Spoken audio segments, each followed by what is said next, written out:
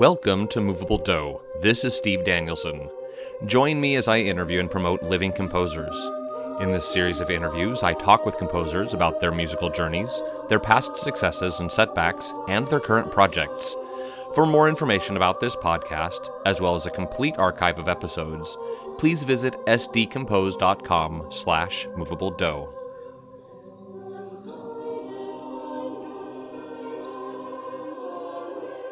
Hey, this is Steve. Thanks for joining me for this episode of Movable Dough. My guest today is Dr. Melissa Dunphy. Melissa is an Australian-American composer specializing in vocal, political, and theatrical music. In 2009, she gained national attention with her large-scale choral work, The Gonzales Cantata, which was featured in the Wall Street Journal, on Fox News, and MSNBC's The Rachel Maddow Show, among others. She has received awards from ASCAP, the Lottie Lehman Foundation, Boston Metro Opera, and Boston Choral Ensemble. Melissa holds a PhD in music composition from the University of Pennsylvania and a BM in theory and composition from Westchester University. She has been composer in residence for several ensembles, such as the Immaculata Symphony Orchestra, Volti Choral Arts Lab, Volti Choral Institute, and the St. Louis Chamber Chorus. Melissa Dunphy, welcome to Movable Dough. Hi. I'm so happy to be here, Steve. Thank you for inviting me on. Fantastic. Well, I think you are the first Australian composer that I've talked to yet, which I'm super excited about. I've never been to Australia yet. It's a goal in the future. So since you were born and raised in Australia before coming to the States in your early 20s, I'm curious about your experiences growing up. Did you come from a musical family? Absolutely not, actually. Okay.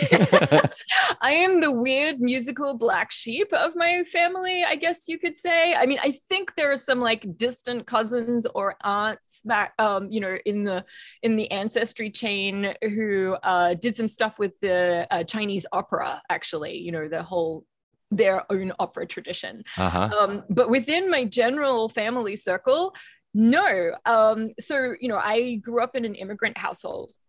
I was taken to music lessons as a kid because my mother had read that music lessons make you better academically at math and science.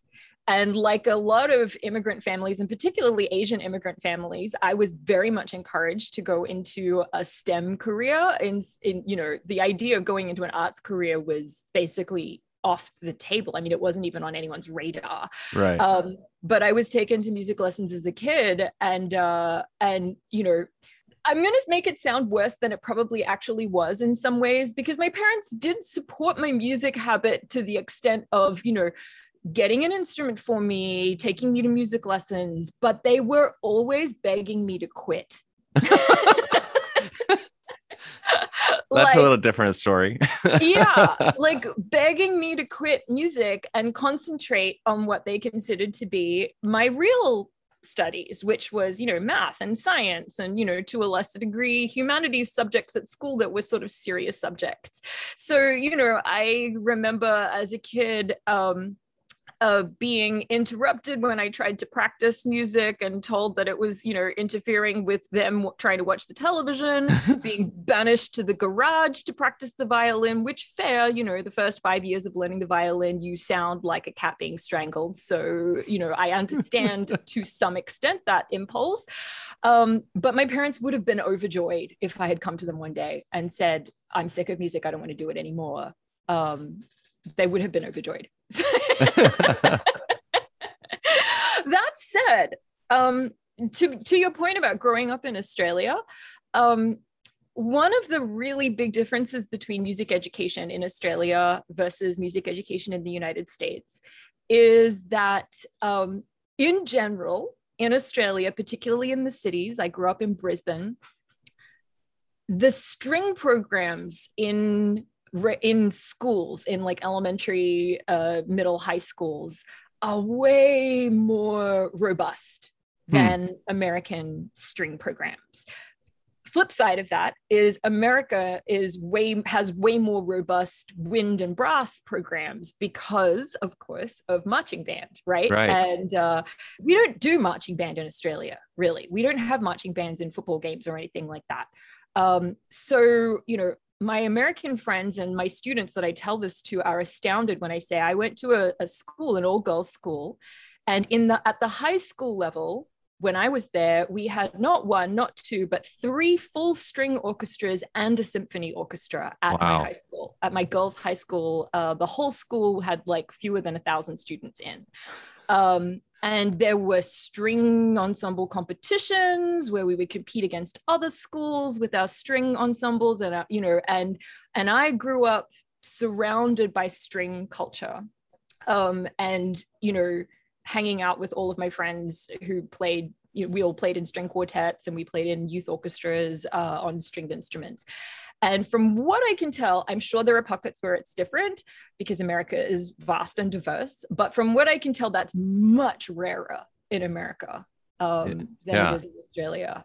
So yeah, it's interesting being someone from that background and coming to America and continuing my music education here in America, where the situation on the ground is very different.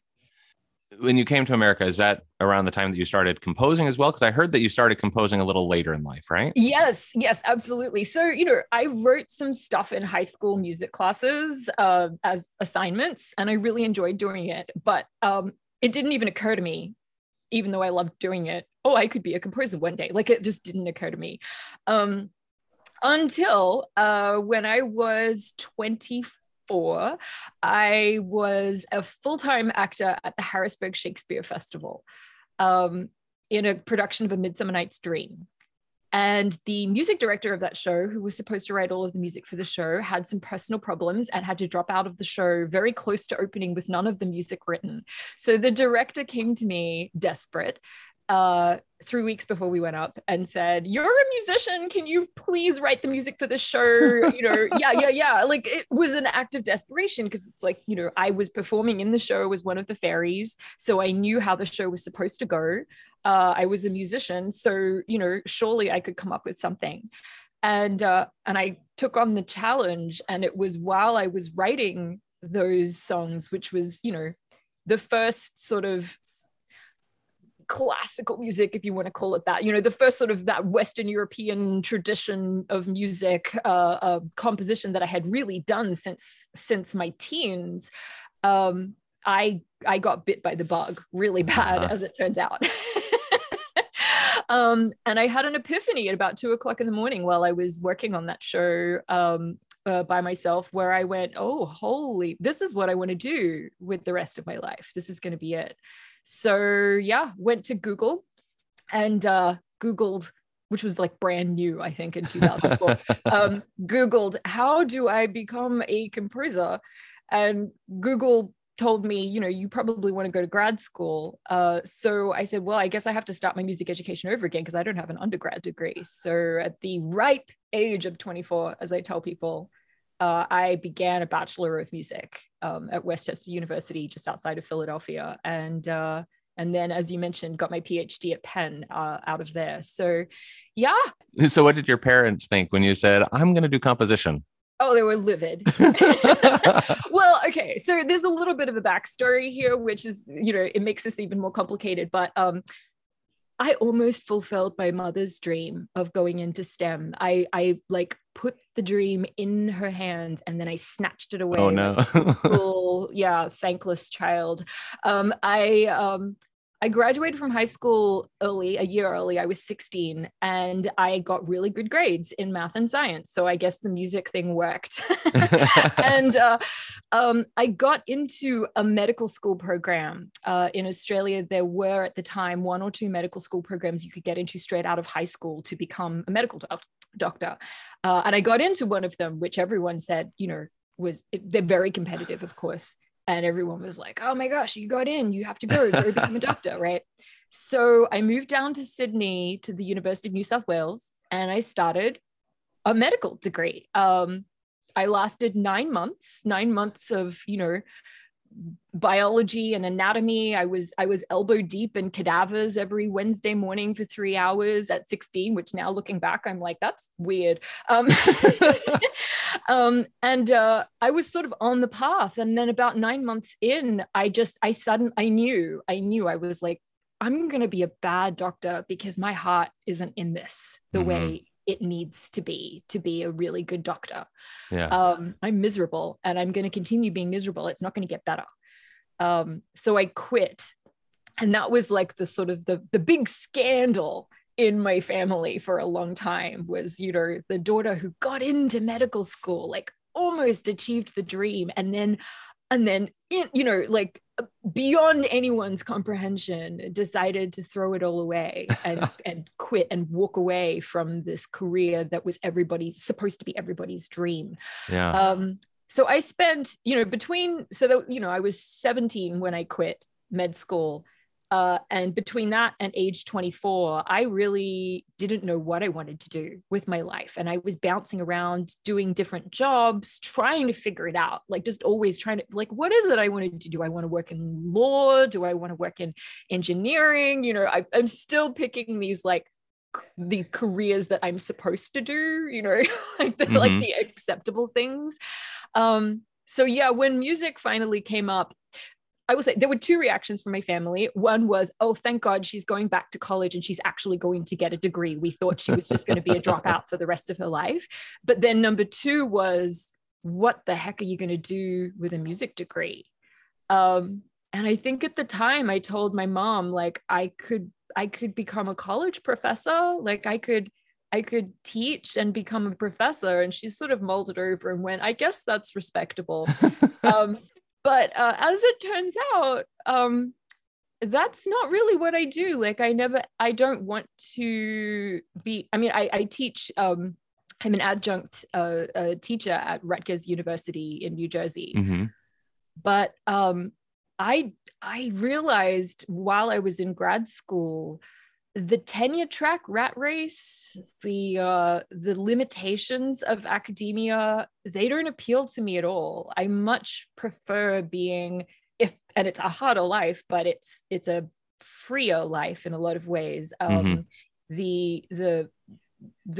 The idea of being a freelance composer, where I get to pick and choose what I want to compose and who I want to work with, and I'm, you know, practically making a living out of what I wanted to do in the first place, which is write music. My parents are still disappointed in me. So no good news for those of you out there struggling against your family. You just got to do what you know you have to do. And, you know, it's their choice to be proud of you or be disappointed in you. Well, speaking of your parents, I actually want to sort of touch on that a little bit as we move to talking a little bit about your music, because I know a lot of your music is it is quite political. Yeah, sure. Yeah. Do you think that being raised by immigrant parents had some bearing on the direction you wanted to take with your music compositions? I think definitely. You know, I feel like there's been a thread in my life of being the outsider in a lot of areas of my life, you know. So my mother is Chinese. She was a refugee from the Cultural Revolution in China in the 60s and 70s. So in 1972, she swam from mainland China to Hong Kong to escape the Cultural Revolution. A harrowing journey that I have frankly no frame of reference for. I've never had to do anything like that. My life has never been at risk in that way. But, you know, that's how she got out. And I was, you know, told these stories at a sort of age appropriate time, and learned about this wild history of that side of my family and what they had to go through. It's really interesting because I sometimes, you know, as an adult, connect with people who are descendants of like Holocaust survivors, for example. And we talk about that weird disconnect between our ancestors, our parents or grandparents, who went through this incredibly traumatic event to give us a better life. But then by creating a better life for their children or grandchildren, there's like always going to be a disconnect there, because the descendants can never quite grasp what it was like for them, and they can never quite grasp what it's like to sort of grow up in relative safety and security.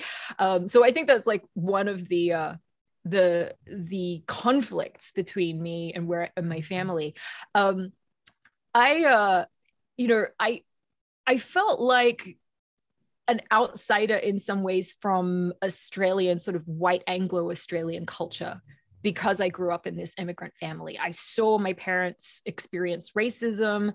They taught me English as my first language because they experienced so much racism with their accented English. My biological father is Greek. He was a refugee from World War II in the 1950s, the sort of post-World War II era where the Mediterranean was very much under reconstruction and there was like no economy to speak of. And there was a mass sort of exodus of immigrants from Greece and Italy to Australia and America and other Western countries.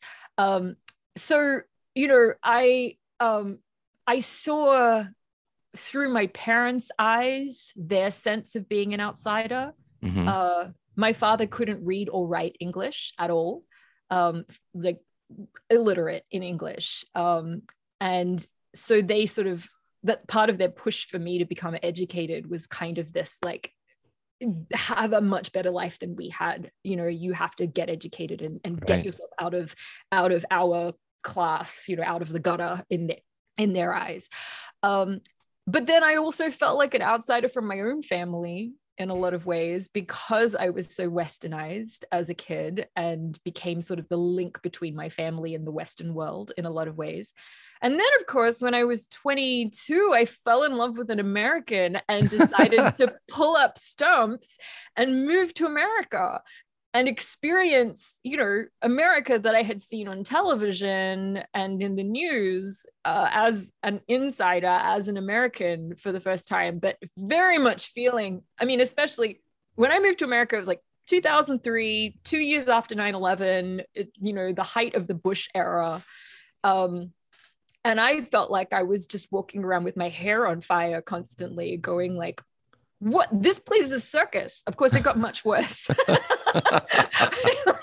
Like, I didn't know what circus meant in 2003, but I thought I did. But it was really, you know, watching America as an immigrant is more than anything else drove my political awakening.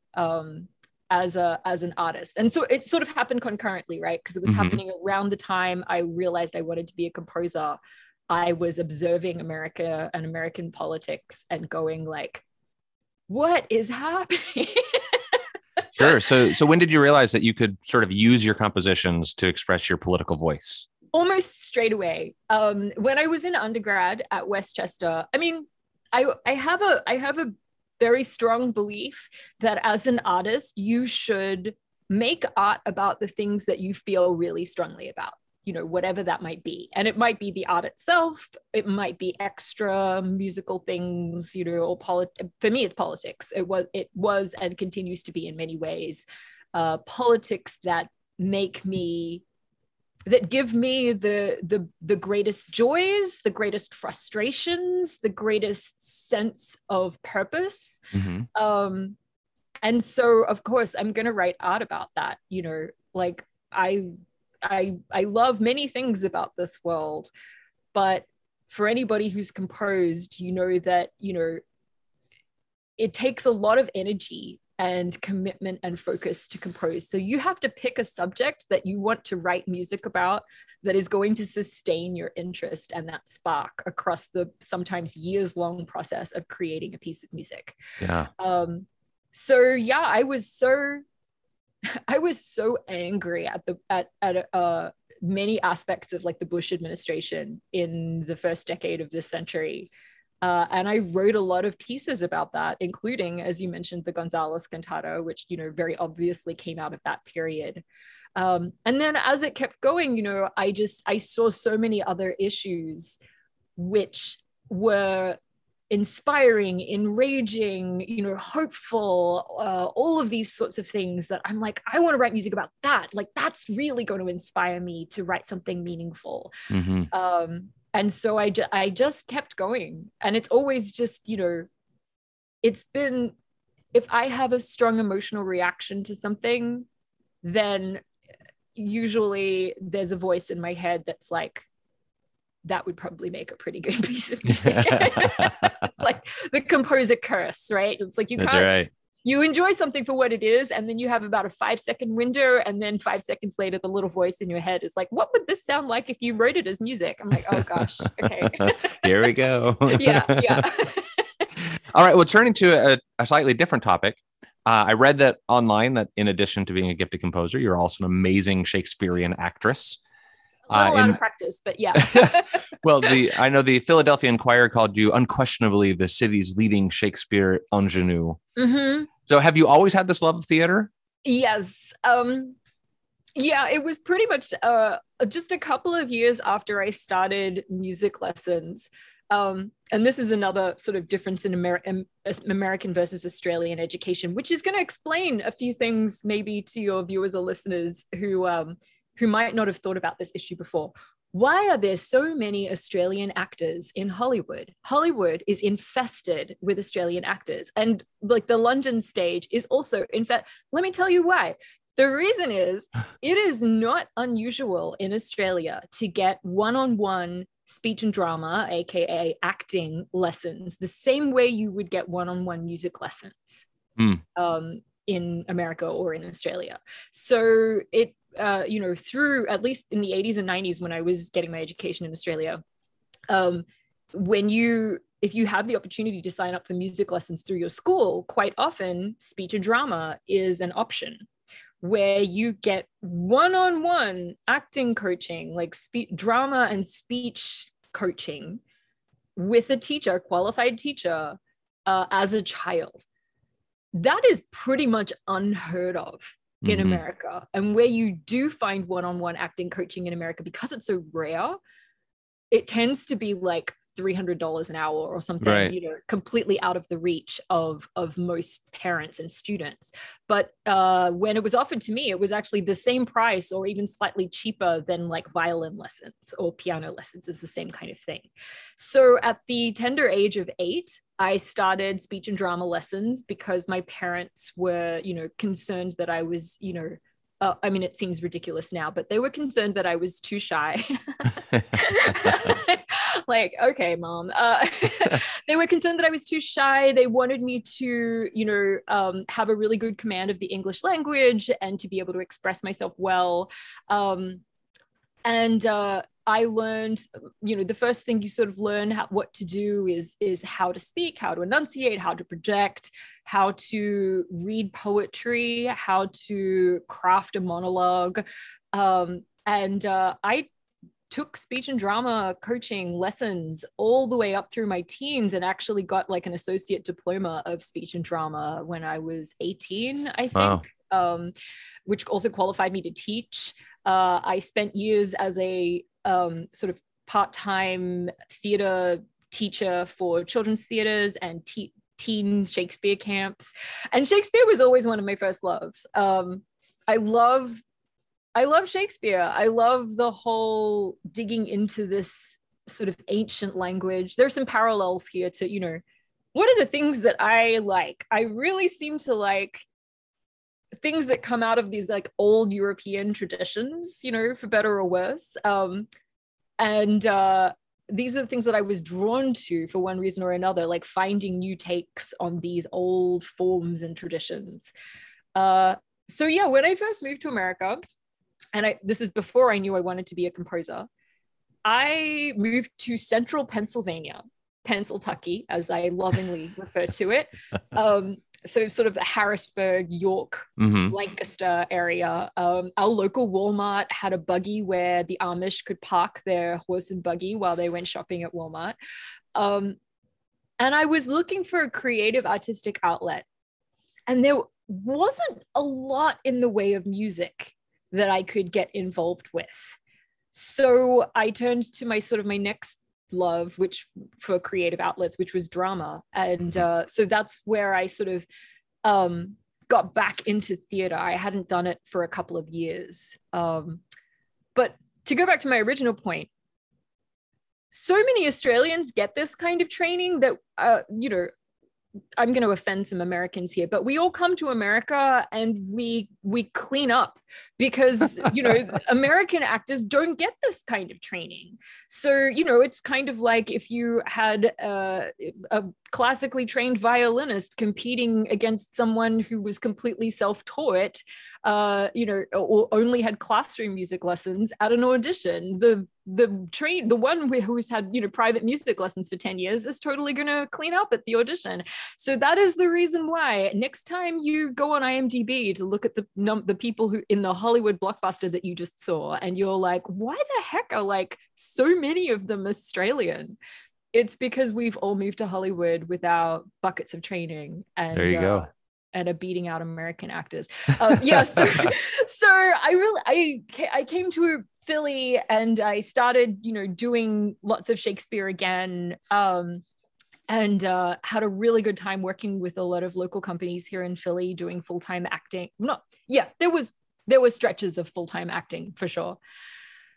But the composing started taking more and more of my life over. And at some point I realized, not too long ago, but a few years ago now, I was like, I have to make a choice because I don't have the energy to, perform Hamlet on stage and then walk off and write some music, like write a choral piece afterwards. It's like got to be one or the other for me. I chose composing without a doubt. Yeah. Well, then I've got one more question for you before we take a break. I'd love to know if there's a composer that's influenced you that you think everyone else should go check out next. Yeah. Absolutely. This is a really hard question actually, because there are so many amazing composers that I look up to. I'm going to give you two examples, one living and one dead. Okay. I'll start with the dead one. Mary Lou Williams is an incredible composer who I discovered not very long ago, I'm sad to say, because, she had a very prolific career as a jazz composer and a jazz pianist, and just, really broke a lot of boundaries there, but like wrote really good work. The work that I discovered her with was a choral piece called Elijah Under the Juniper Tree that I heard the Temple Choir sing.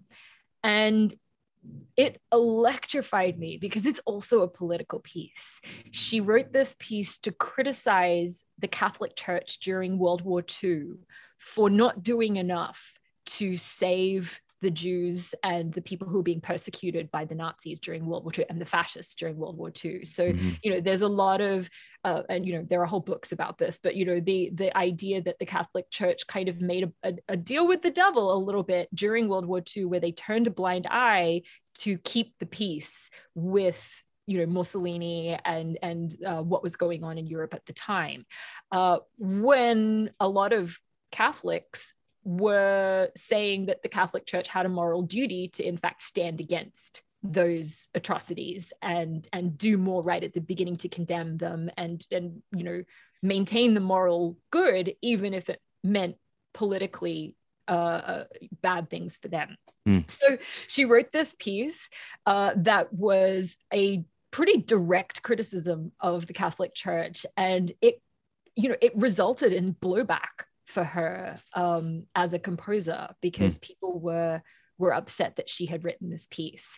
And in fact, even when it was performed at Temple only a few years ago, a couple of the students in the choir refused to sing it because of its message of criticism, which I thought was really, really interesting. That something, this message that's 70 years old is still so relevant and so contentious that young people are, making decisions about it.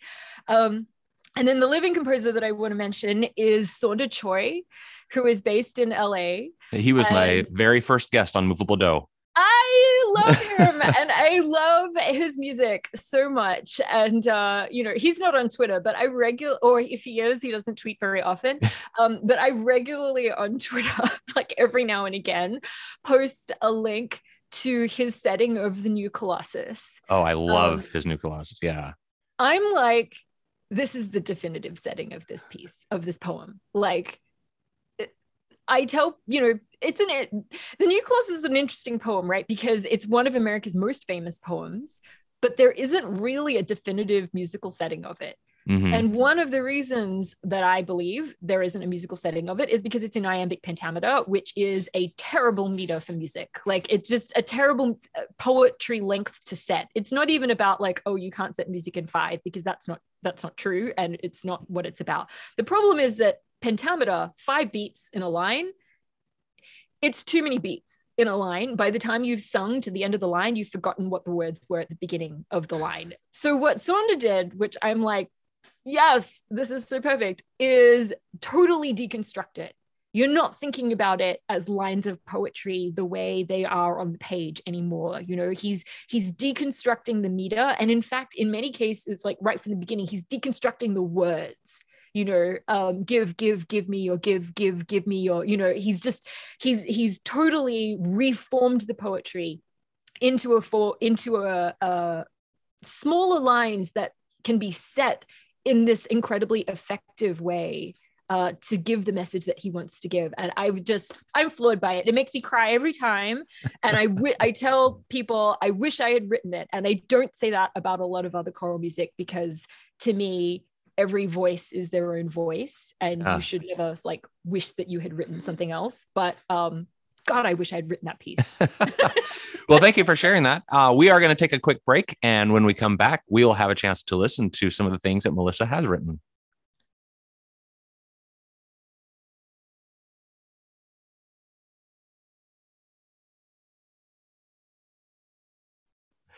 All right, welcome back. I am talking today with Dr. Melissa Dunphy.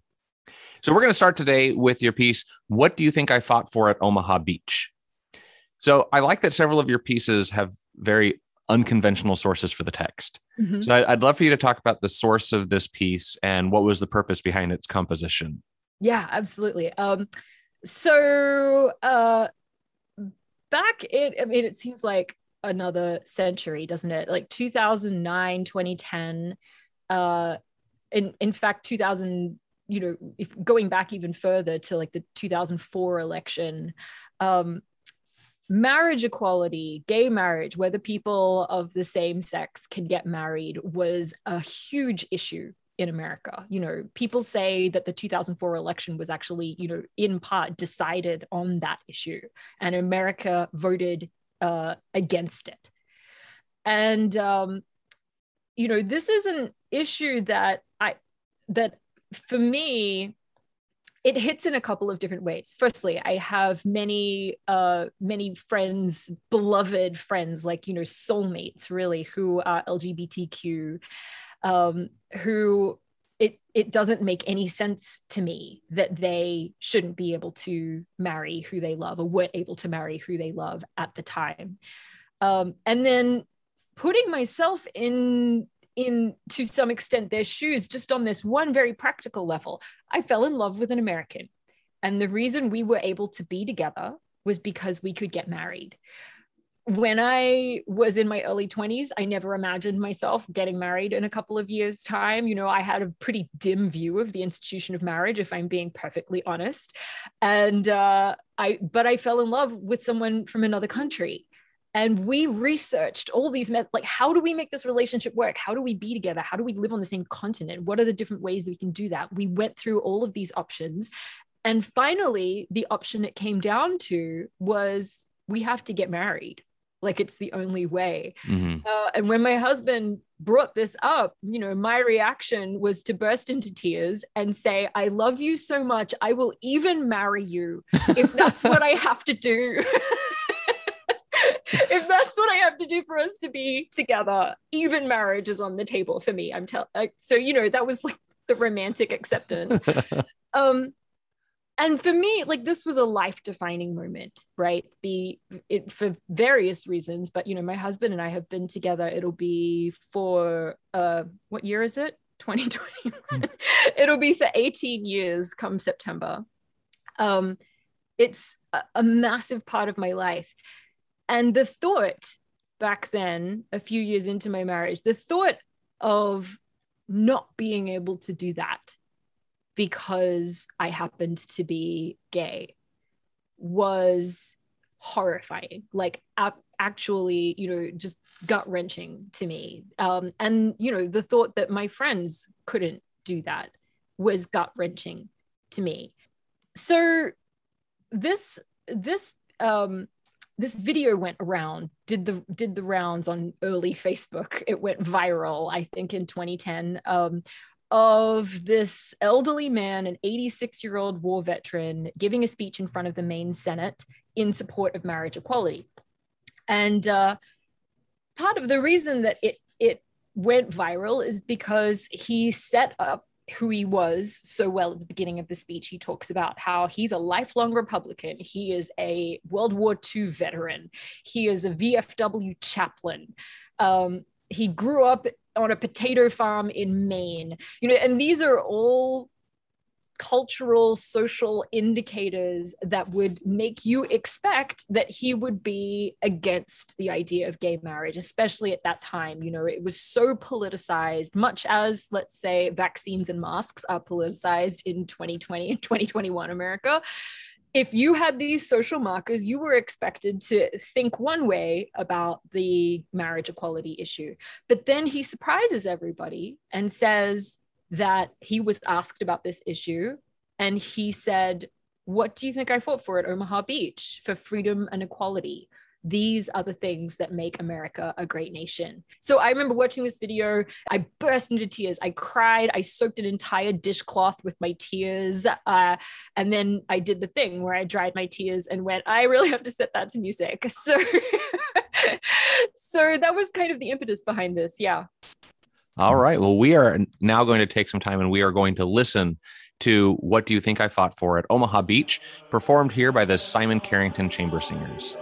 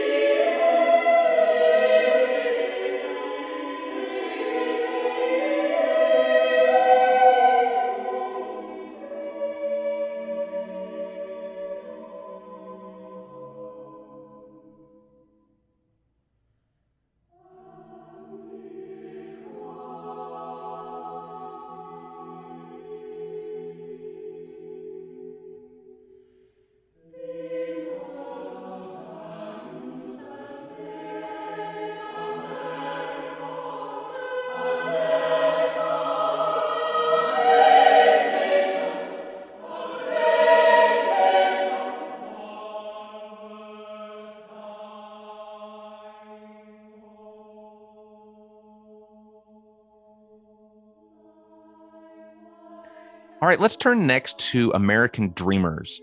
So I'm really interested in the text for this piece as well, which comes from 5 young Americans who were brought to this country when they were children. Yeah. So could you tell us about the commission for this project and what you hope to accomplish by it?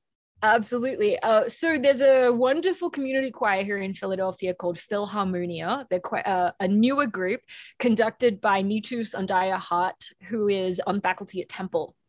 And they approached me, I think, shortly after, the Trump administration came in, and the rhetoric, the anti-immigration rhetoric, was bad. It was at its, it was frightening, frankly.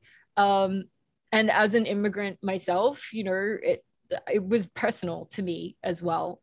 And as someone who has immigration in my family as well, these stories of, I basically grew up really understanding why it is that people leave the places that they leave, and why and how difficult it is to make a home in a new country, and all of the challenges that come with that.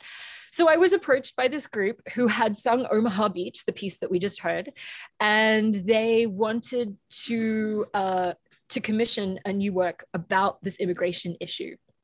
And I think right from the beginning, they really wanted to talk about undocumented immigrants.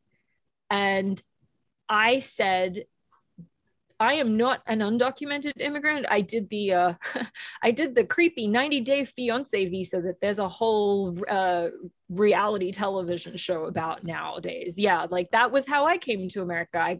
I'm quite open about it. I'm like, this is the visa that's supposed to be for mail order brides, but it's like, it's weird. Immigration is so weird. Anyway, I'm not an undocumented immigrant. My parents at some points in their journey could have been considered undocumented immigrants, but also it was a different time, and even in the 1970s. So it's not the same situation as people today. Mm-hmm. In order to write this piece, I have to collaborate with people whose story it is, and have their stories be what I'm telling, not like putting words into their mouth. I have to understand the issue from the perspective of them. I have to understand their humanity as well. And lucky for me, there was a whole movement online using the hashtag UndocuPoets, where undocumented immigrants were writing poetry about their experiences. And, which is an incredible thing to do, because poetry is a line to humanity. You know what I mean? Like it's a way of finding humanity in people. It's so good at doing that. Music is too, right? But poetry, anyone can write poetry. And I went through sort of this hashtag and saw this amazing collection of people writing about their experiences. And I reached out to 5 of them and asked if they would have any desire for me to set their words to music for this group. And they luckily said yes. And so I created this piece, which really there are 4 big choral numbers. And then the 5th one I set as a kind of recitative in between the numbers, which sort of tells Marlene Rangel's story of coming to America and her experiences becoming an American. Mm-hmm. And really the point of this, because I think people, when they immediately hear like, oh, you've written a work about undocumented immigrants, they really are expecting it to be a much more like traumatic and sad and depressing kind of choral work. And it's not that at all, because it's their words, their people. This isn't, oh no, these poor pitiable people that we have to save as good liberal Americans. Like, it's not that at all. These are Americans. These are Americans who are in this unfortunate bureaucratic situation where a racist government is trying to stop them from enjoying the rights of citizenship that all of us Americans have and should have. So yeah, that's what it's about. All right. Okay, well, we are going to listen to some highlights from American Dreamers, performed here by the Singers, conducted by Matthew Colleton.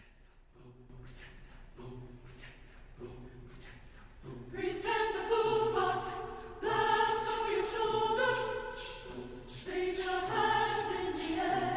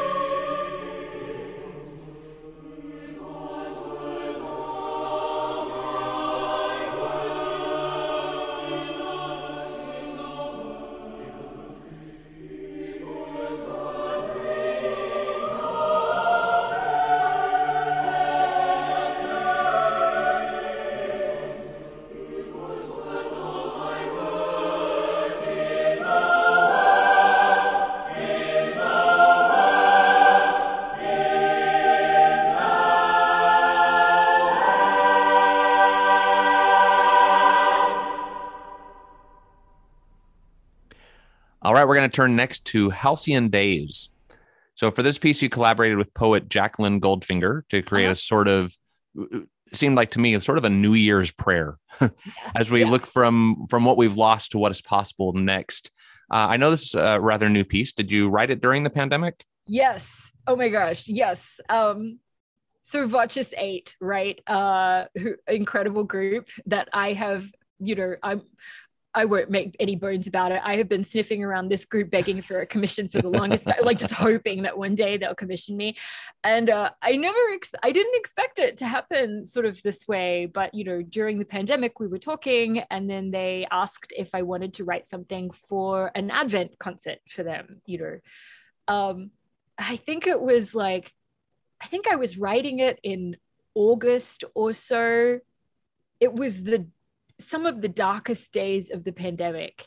Mm-hmm. And I knew I was, they said, essentially it's a holiday concert, but it doesn't have to be, you don't have to ignore the fact that a pandemic is happening. That's sort of part of the brief, but at the same time, it can't be a song about how everyone's dying and everything is terrible, because it's a holiday concert. And I remember complaining while I was writing it at the time and just being like, I have never felt less like Christmas at this moment in time in my life. And I'm trying to dig down and find that spirit, that sense. One of the things that I did think about was one of my favorite Christmas songs is Have Yourself a Merry Little Christmas, the original version from Meet Me in St. Louis, where it's actually quite dark. It's about a Christmas that didn't happen the way that the characters wanted it to happen. It's since been, prettied up a little bit, but to be sung more commercially. But the original version is very sort of, things aren't great right now. Maybe they'll get better next time. And I thought about that and I was like, okay, I love that song. I love the bittersweetness of it. That's the kind of mindset that I'm in. Jackie and I are currently right now working on an opera together. So I said, Jackie, hey, you want to write me a text for an Advent piece as well? A holiday piece, non-denominational, a piece about, what we decided to call it Halcyon Days is because people think of Halcyon Days now as meaning like a nostalgic period in the past, but it has a second meaning, like a more specific meaning. It means the calm in a calm break in the weather that usually happens around wintertime, like in December. Mm-hmm. So, it's sort of about finding that moment of peace in a holiday season, which, as we all know, did not go according to anybody's plans. And, I hope helps to reflect some of what we've been going through the past 18 months. Mm-hmm. All right. Well, we are now going to listen to Halcyon Days, performed here by the BBC Singers, conducted by Nicholas Chalmers.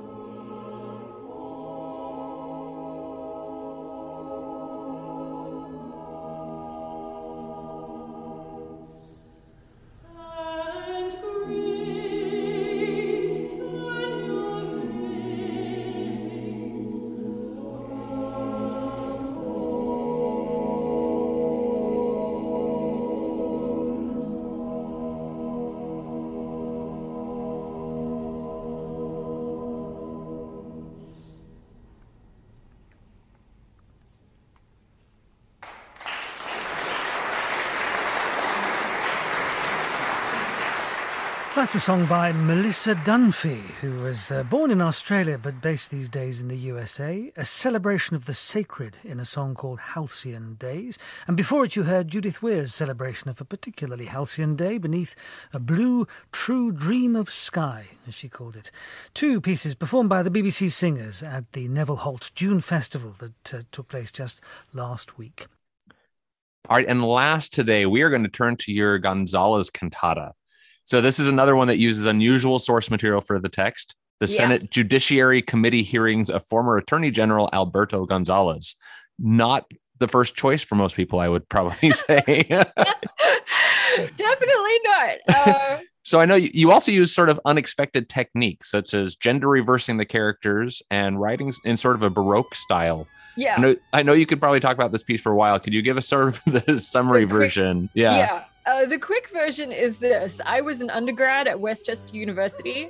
I was older than the other undergrads, so I knew I had to knock something out of the park. Like, I had a chip on my shoulder. I was like, I gotta write a big piece. I was doing music history at the time, and we had just finished learning about Baroque cantatas. Mm-hmm. And I had an NPR driveway moment where I was listening to the Alberto Gonzalez hearings and thought, that is so dramatic. Tick, tick, tick, tick, tick. Oh my gosh, that would make a really good cantata. That's the short version. So why did you make some of the choices you did? Like the gender reversal of the roles and... The gender reversal thing, okay, there's a practical and there's a political reason I did that. The political reason is I looked up the makeup of the Senate Judiciary Committee, and in 2007, it was 19 men and 1 woman. And I was mad about that. To this date, 2021, to this date, the Republican Party has never put a woman on the Senate Judiciary Committee. All of the women that have ever been on that committee have been Democrats. And I think the largest number of women that have ever been on that committee is like 3 or 4. It's like an extremely male-heavy committee, and of course, one of the most powerful committees in Congress. So I was real mad about that.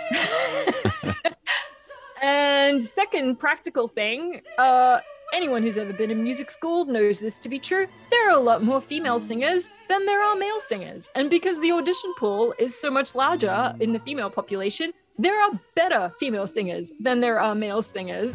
So I said, I don't think I can even find 19 male singers to be in my cantata, but I know I have more than 19 amazing female singers who I can ask to sing in my show.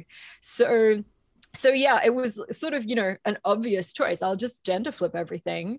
Then I'll get the best singers, and I'll make a big statement about the fact that, you could call it sort of absurd that you have 19 women on stage singing this cantata.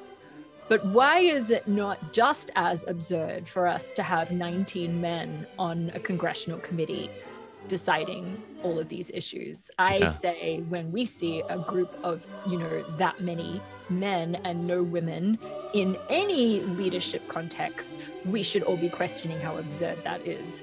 And I think that's happening more and more these days. So, yeah. All right. Well, we are going to listen to highlights from the Gonzalez cantata, performed here by the Mid-Columbia Master Singers.